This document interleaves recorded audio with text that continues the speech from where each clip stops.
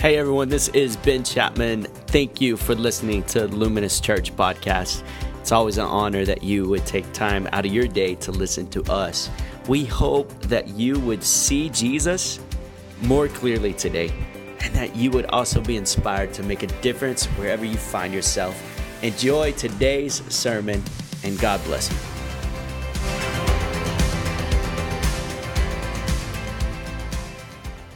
I'm so glad that you are here with us this morning. And if you have your Bibles, we're going to be in an all-familiar verse, Luke chapter 2. If you have your Bibles, open them up to Luke chapter 2 this morning as we are concluding our series today, Finding Christmas, appropriately so. If we extended it afterwards, that would not be so appropriate, would it? And so we're excited. We're doing one service this morning. As you notice, it's kind of full, and so we may have you scoot into, everybody just scoot to your left. Everybody scoot to your left.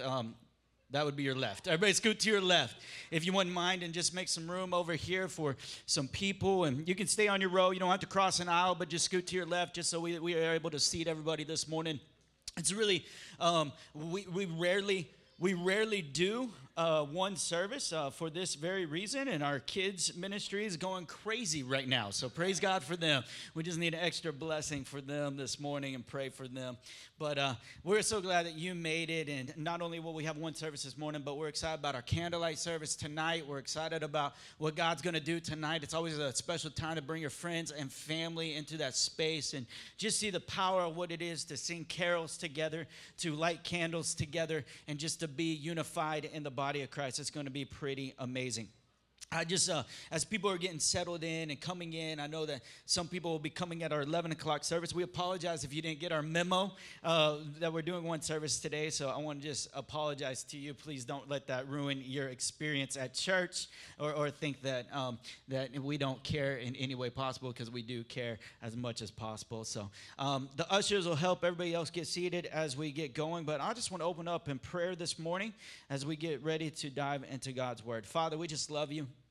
Holy Spirit, we just need you this morning, and we thank you for this season, Lord. It's this season, God, that really matters. It matters to our soul, not just matters to our pocketbooks or matters to the place that we spend vacation or whatever that may be, but it really matters because it is you, Jesus, being the fulfillment of the promise of thousands of years coming to this moment, and we're so grateful for it. We love you. In Jesus' name, amen. Well, we are talking about finding Christmas. What does that mean for us to find Christmas? What does that mean to actually look for Christmas? Now, it's kind of strange, such a strange title, because if you look around, you see Christmas all around you, don't you? You see the Christmas lights and the Christmas trees, and you see so much Christmas, you can actually not escape it. Some of you are ready for Christmas to be over already. You know, you've seen it so much, but what does it mean to find Christmas? And the reason that we want to highlight this is because the truth is, with all the Christmas music and the Christmas movies out there, there's a competing theme or idea that is coming against us that competes with Jesus, the whole reason for the season, the whole reason we're here. Everything, there's so much competing against him. In fact, this is when we see it in our culture amplified, this competition between this consumerism, this place of marketing to our needs, marketing these things, and we get so confused. We start thinking that the season's about the little drummer boy or Frosty the Snowman or Rudolph the Red-Nosed Reindeer. We start thinking it may be about this. And as we've been talking to our daughter and our son about Christmas, we really want them to understand what is the reason for this season. What is the truth of this season? And it's been confusing, because as you tell them that it's about Jesus, all of a sudden they see a Netflix show, right? And Christmas is not about Jesus, but it's about Santa Claus, right? It's about Santa Claus. And my daughter said, I knew he was real, you know? That's what she's telling me. I'm like, what are we doing? Why are we letting you watch this? I don't know. And so some of you still believe in Santa Claus and still believe in the spirit of him. Well, God bless your soul. We're praying for you this morning. You know, this is a moment where our culture, as a rule of thumb, has been a very Christian culture, a very Christian nation. Some of us, there's been many studies that we're going post-Christian in many aspects, but as a rule of thumb, it's very traditional that Jesus is truly lifted up and he's very high, and he's amplified something that capitalism loves to do. It loves to profit on whatever has momentum in that season. You know that's true, right? If it's the Super Bowl coming up, if it's the new year, it's 2020. I mean, all of a sudden you're going to see eyeglass commercials because it's 2020, vision year. And there's going to be all these things. And consumerism and the marketplace is going to capitalize on the momentum of whatever's happening right now. And we see this through all sorts of things. The news media does it through breaking news, right? We're going to capitalize on this aspect of some breaking news, and we're going to ride that momentum. And in fact, we are a culture that's been riding waves of momentum, right? Waves of momentum through seasons, through months, through weeks, whatever it may be. And you wonder why our mental health is so high right now in our culture. You wonder why anxiety is so amplified right now. Anxiety is at an all-time high rate right now in our culture, and it's because of this. It's because as soon as something catches momentum, everything will come around it. Millions and billions of dollars will come around that momentum to amplify it. And this is exactly what's happened in Christmas. It is everybody's come around this holiday because it's something so precious to us that it's amplified it, and we realize that we can compete for people's pocketbooks and dollars. Now, all I'm saying is I'm setting this up to go somewhere. And you're all looking at me like, why are you putting water on my spirit? Why are you doing that? Why are you quenching the flame? And the reason is this, because we are in a culture, because everything's competing against this momentum that's in our heart and our soul. It actually dilutes some of that which is inside of us, some of that which we hold so true and so precious. And so we've done something to combat that in many ways. A lot of us have showed up at church today. A lot of us will come to our candlelight service tonight because the whole culture is reasoning Jesus out of the season. But we're trying to put Jesus into the season. That is the whole point. It's why we have done so much to put attention to it. It's funny, it's like out of sight, out of mind. Do you realize that? How many are out of sight, out of mind people, right? That should be everybody in here. I mean, pretty much we're all out of sight, out of mind. Sometimes we'll have a nostalgic throwback, but most of us are out of sight, out of mind individuals. And in World War II, before FaceTime and before all the technology that took place, mothers made it their mission for kids to not lose sight of their fathers.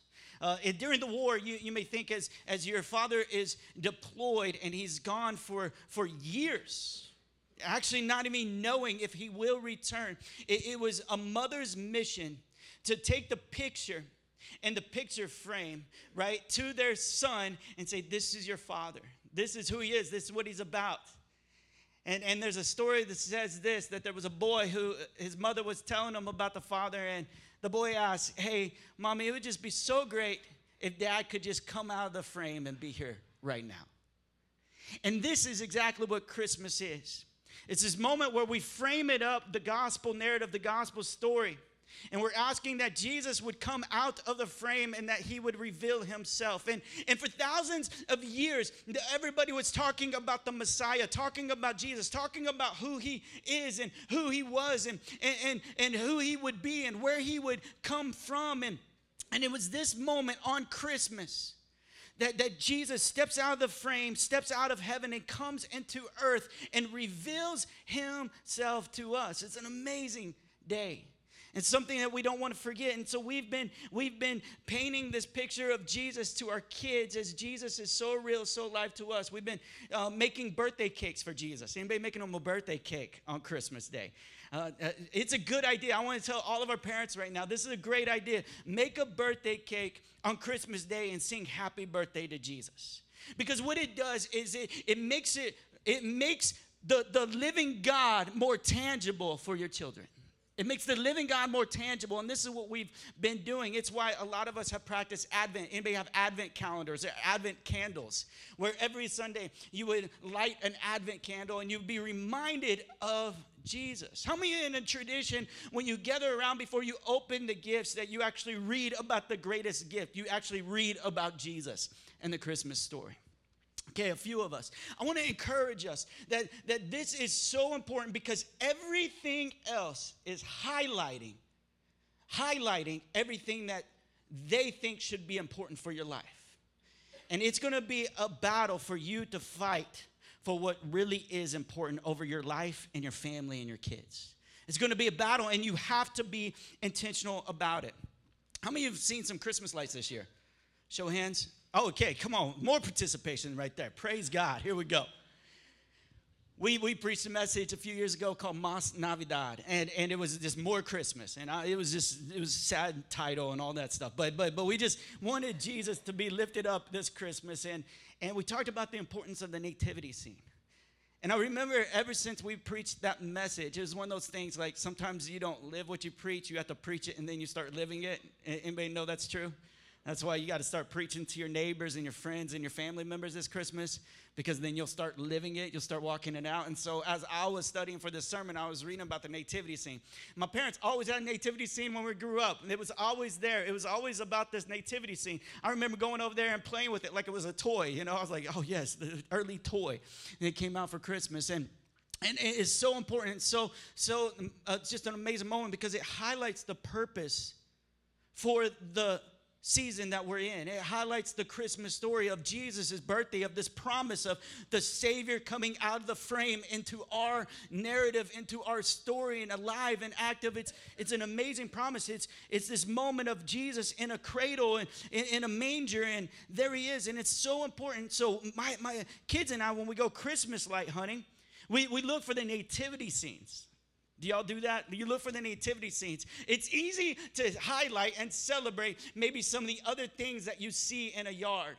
But we try to make it a big deal every time we see a nativity scene. We try to make that a very important focus for us when we're seeing Christmas lights, because we want Jesus to be lifted up, him to be the focus of this season. So we were in Windcrest. Have y'all been to Windcrest Lights? It's awesome. It's like throwback lights, man. It's awesome. You got to go. And they give you a map, and we're counting all the nativity scenes in people's yards. And it was just an incredible moment of really where Jesus would be lifted up, where he would be lifted up. You see, we all need a sign, don't we? We all need a sign of Jesus. We all need a sign that Jesus is alive. All of us need a sign. We need to remember who he is. We need to know that he is King. He is Savior. And in Luke 2:4, we read about this sign. So Joseph also went up from the town of Nazareth in Galilee to Judea, to Bethlehem, the town of David, because he belonged to the house and line of David. He went there to register with Mary, who was pledged to be married to him and was expecting a child. While they were there, and the time came for the baby to be born, and she gave birth to her firstborn, a son. She wrapped him in cloths and placed him in a manger, because there was no guest room available for them. And there were shepherds living out in the fields nearby, keeping watch over the flocks at night. An angel of the Lord appeared to them, and the glory of the Lord shone around them, and they were terrified. But the angel said to them, "Do not be afraid. I bring you good news that will cause great joy for all the people. Today in the town of David, a Savior has been born to you. He is Messiah, the Lord. This will be a sign to you. You will find a baby wrapped in cloths and lying in a manger." We all need a sign in our life of who Jesus is. All of us need a personal revelation of Jesus in our life. Maybe you can think about a time when you saw a sign that Jesus was alive, when you saw a moment that this is Christ, my Lord, my Savior, the risen one, that you think about this sign. Signs help us, don't they? They give us direction. Signs give us direction of where we would place our affection and attention. You see, signs will help us get to the destination that we're supposed to go. This was an amazing sign, because as Jesus was prophesied about for hundreds and thousands of years, that he would come, that first the angels appeared to the shepherds and said that you will find him, and the sign that you have found him will be that he's lying in a manger. And it's good that God is pretty direct in his message. God is not ambiguous on how to follow him. He's going to give you precise direction on how to have relationship with him, how to come to him, how to find him, and how to walk with him. He's not an ambiguous God. He is very direct, and he's relational, and he wants to instruct you and teach you. In fact, that's been part of his story from the get-go. This was early discipleship. The angels were discipling the shepherds as they were keeping watch over the flock. I'm going to instruct you or teach you that you're going to find Jesus lying in a manger, and that will be a sign for you. And that moment was a direction so that they could worship the right way, so that they could worship the right thing. See, we all need a sign, because if we don't have a sign, we will find ourselves worshiping the wrong way or the wrong thing. Well, what I mean by wrong way, we'll face the wrong things in our lives. We'll face the wrong person in our lives. Some of us, often all of us, really wrestle and struggle with self-worship. Have you ever wrestled with that?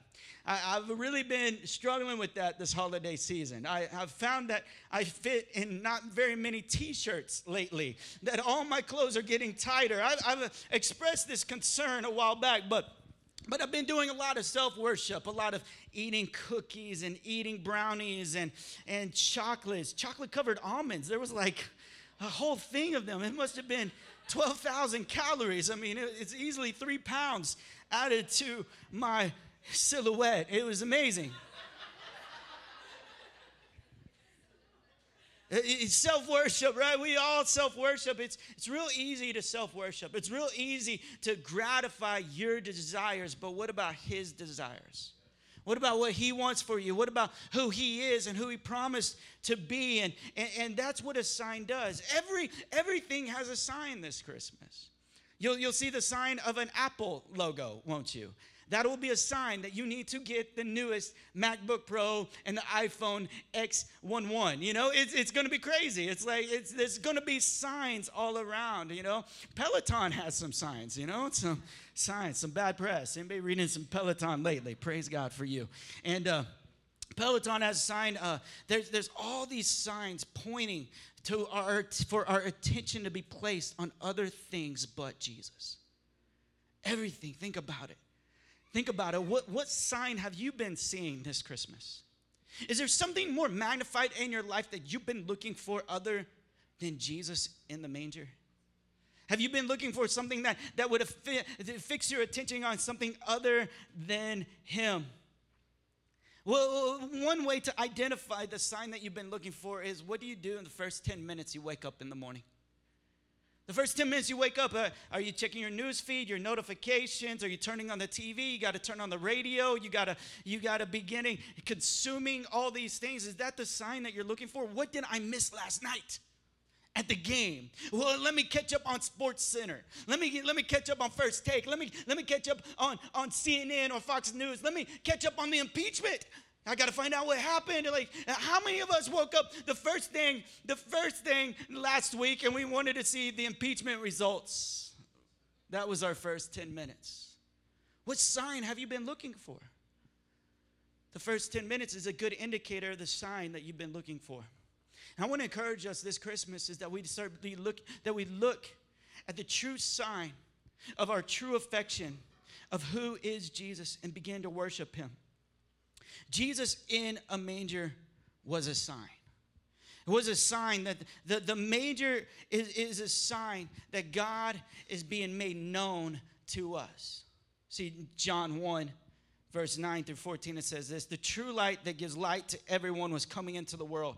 He was in the world, and though the world was made through him, the world did not recognize him. He came to that which was his own, but his own did not receive him. Yet to all who did receive him, to those who believed in his name, he gave the right to become children of God.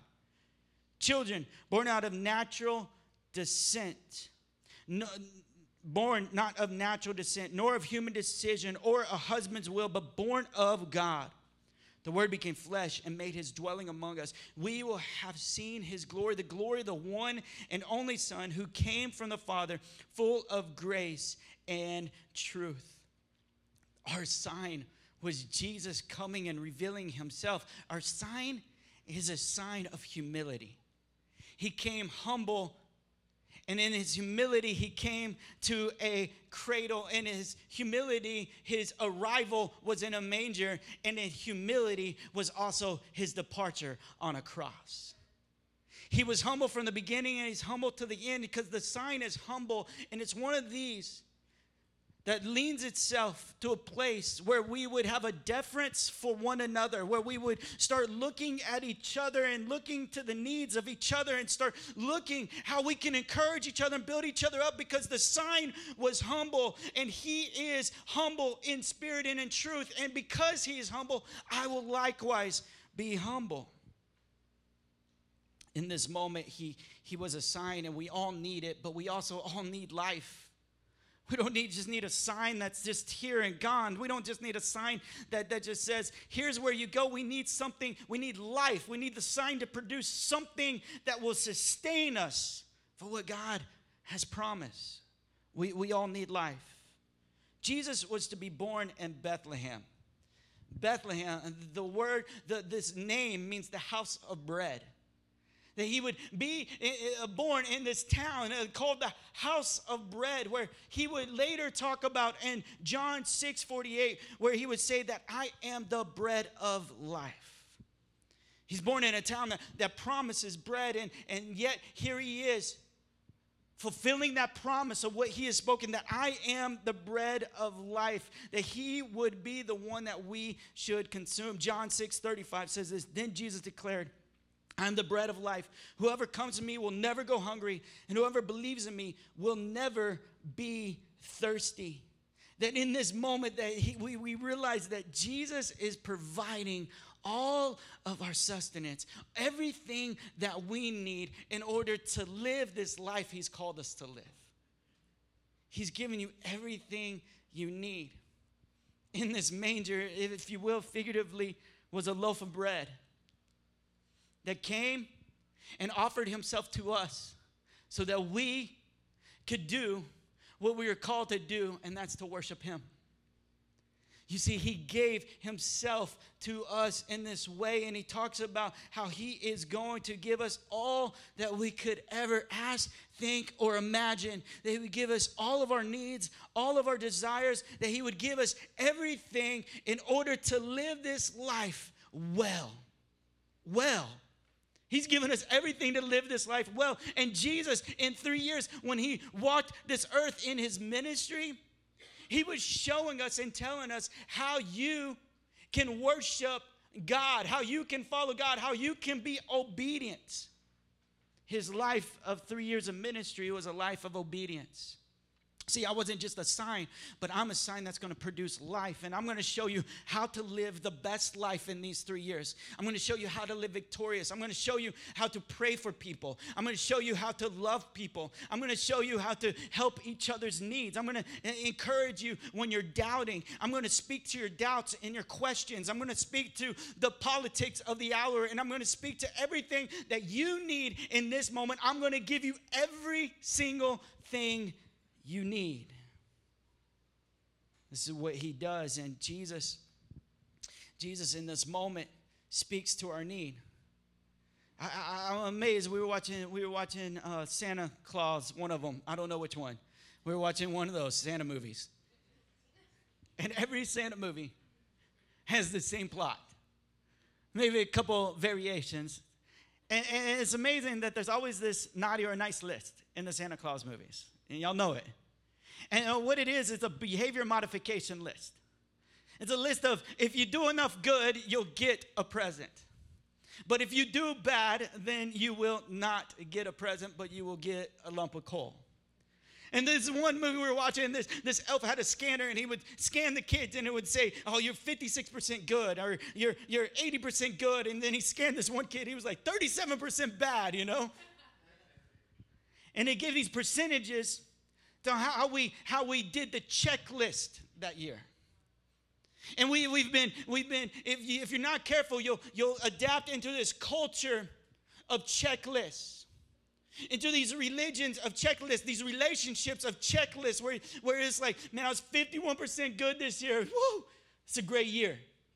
Let our year not be reflected by what we did or we didn't do, but let it be reflected by who Jesus is and what he has done for us. Come on, somebody, let's clap. Come on, let's go. You're not clapping for me?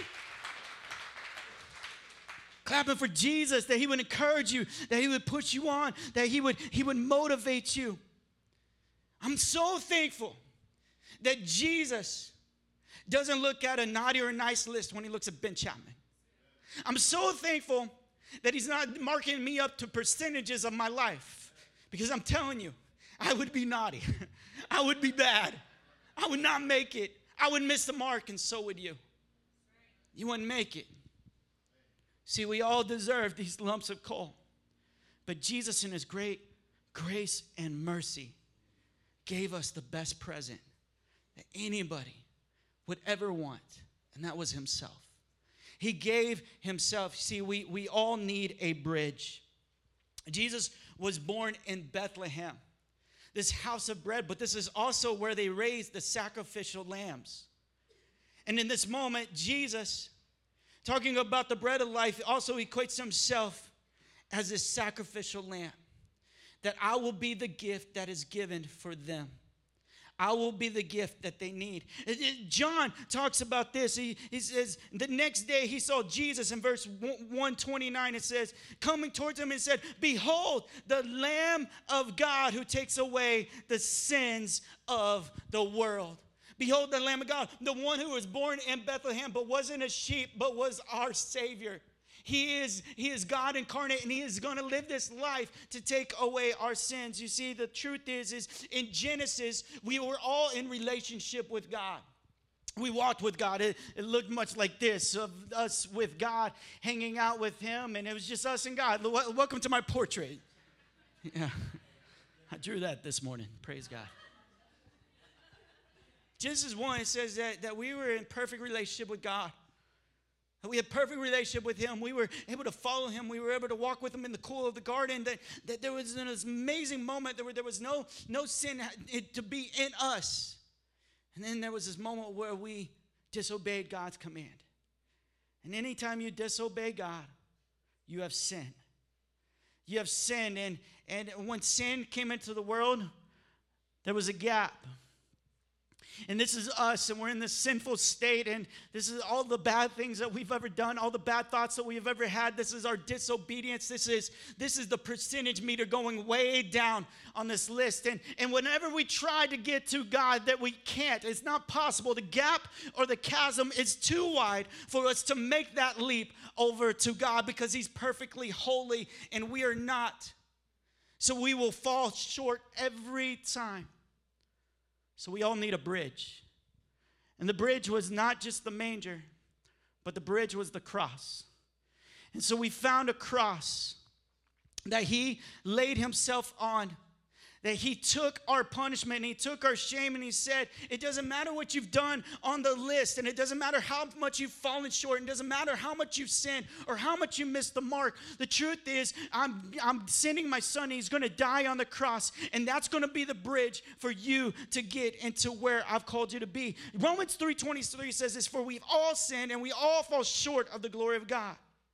Isaiah 59:2 says, your iniquities have separated you from your God. Your sins have hidden his face from you so that he will not hear.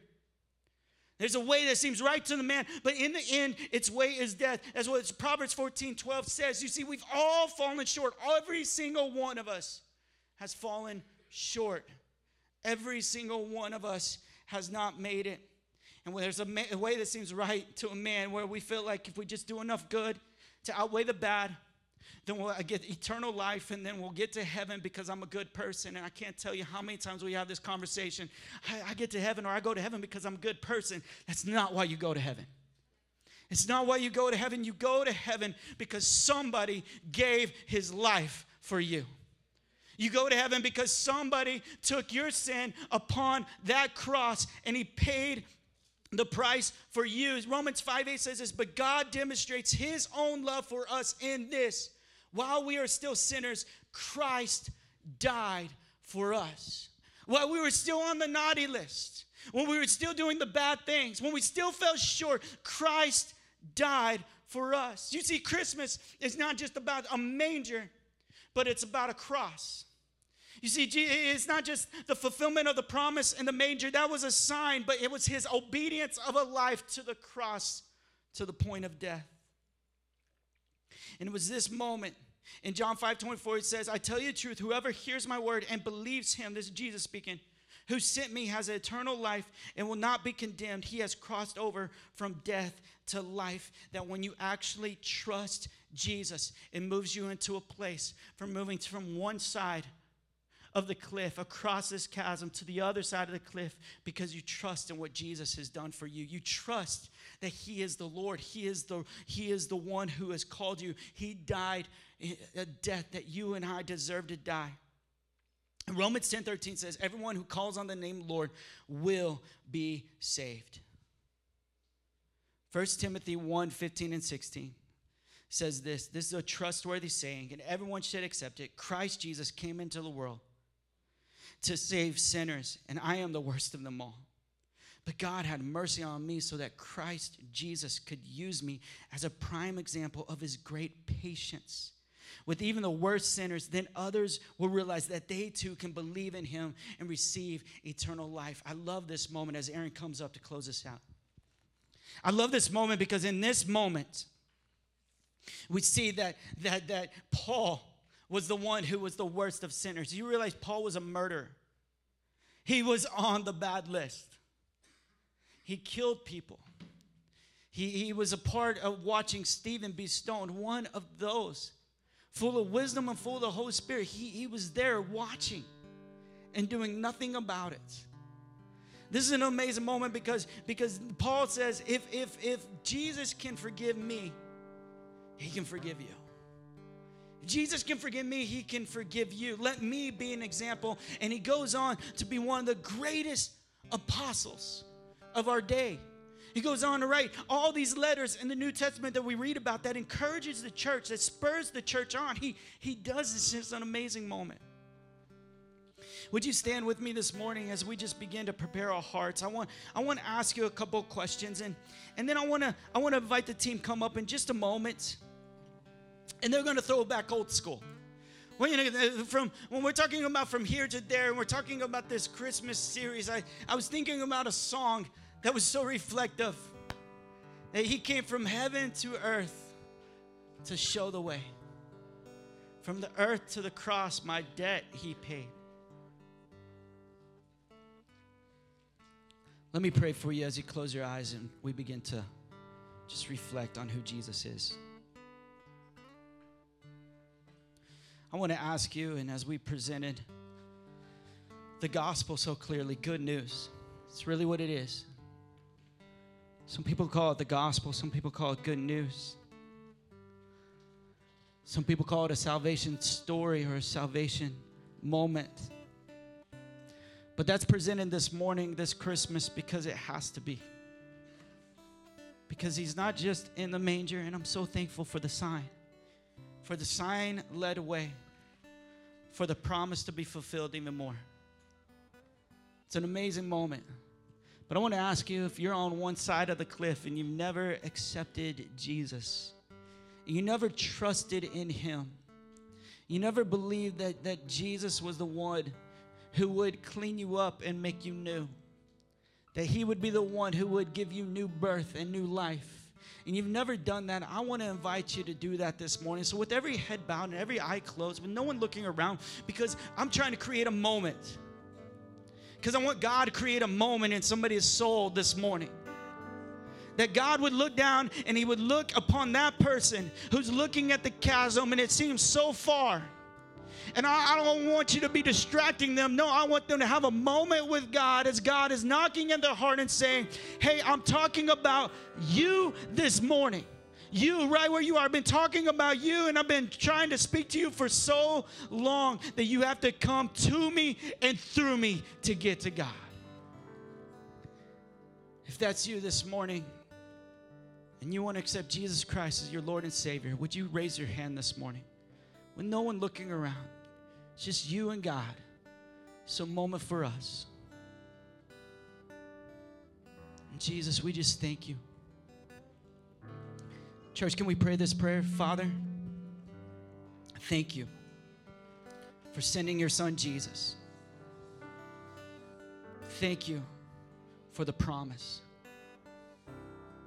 Jesus, forgive me when I trusted in myself. And today, I trust in you. I place my faith in you. Jesus, thank you for taking me to the other side today, for making me new. I love you. In Jesus' name, amen.